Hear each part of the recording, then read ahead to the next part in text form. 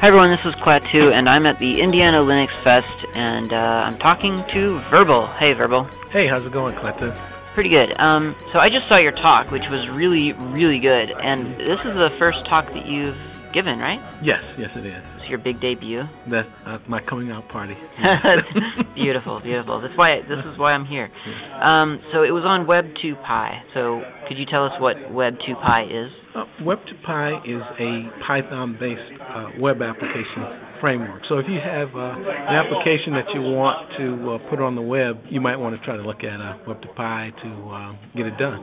Okay, and why would I use like web2py instead of, for instance, PHP or Ruby on Rails or something like that? Well, or would I? Mainly, the main reason is Python. Okay, you really need to know Python if you want to use web2py, and like Ruby on Rails, I've looked at that, and that's a good product. You know, it's great, but it really mainly comes down to your like programming language of choice. You know? Okay. Now, in your demonstration today, which went really well, by the way, I was like, every time I see a demo that doesn't horribly fail every other step of the way, because I mean that's just how demos are. They break. That's what they are designed to do. You get in front of 30 people and make a fool of yourself. But yours worked, so I was impressed. But anyway, aside from that, when you were doing it, you were talking about the Rocket web server? Right, Rocket web server. So what is that part of web2py? Is it a separate project? It's a separate project. Okay. Well, what happens with web2py? Web2py is actually composed of lots of different like open source applications. Like Rocket is a web server.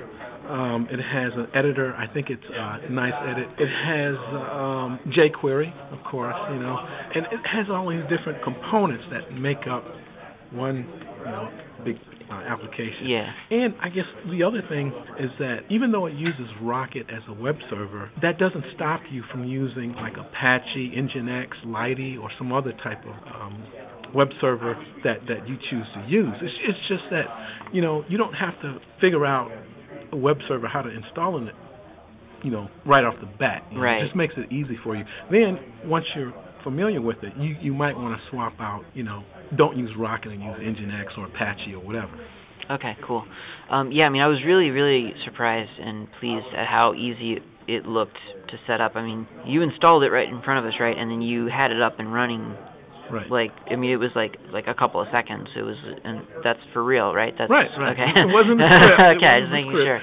Which is funny because my wife says, well, why don't you, just record a screencast and display it? But I think a lot of people, when they come to these events, they really want the interaction, the one-on-one. Yeah. So I've never really seen like here's a record it. Yeah, like because if you're gonna do that, you might as well just put it on. Up on the web. Right. Let people download it. Yeah. So. Okay.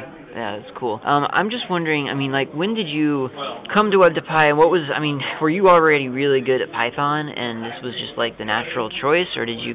I'm not really good at anything. Okay, cool.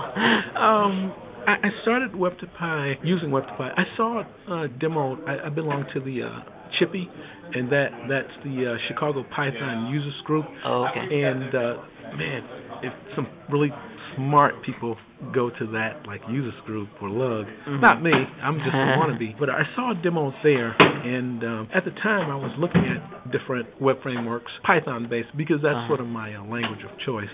And so I was looking at things like Django. I was looking at pylons and turbo gears, and I looked at these different frameworks, and some of them just briefly because I only have so much time. And I really, really like the fact that web2py was very, very easy to install, and yet you can swap out components, and once you got familiar with it, you could do lots of customization. Okay. And then you said that like the website actually had a lot of pre-made sort of appliances, you called them. I mean, right. So in theory, if there was something really common that you thought you wanted to do, you could probably find most of it already done for you. And that's wonderful because once you start learning it, it's really nice to be able to look at pre-written code that works and maybe just modify it and use it. Yeah. Okay, so I guess, again, like why are you finding for yourself that web2py is better suited for what you're trying to do, aside from, for instance, like, I don't know, something else that's pre-made, like Drupal or something like that. You know, there seems to be all kinds of things that are kind of pre-written, ready to kind of drop in almost, make a couple of tweaks and just set it up. But it sounds like, I mean, do you prefer to do it with web2py because you like hacking, or are you doing it with web2py because nothing else quite fits what you need, so you have to build it? I like hacking. When I brought my first computer, like in 1985, I think it was.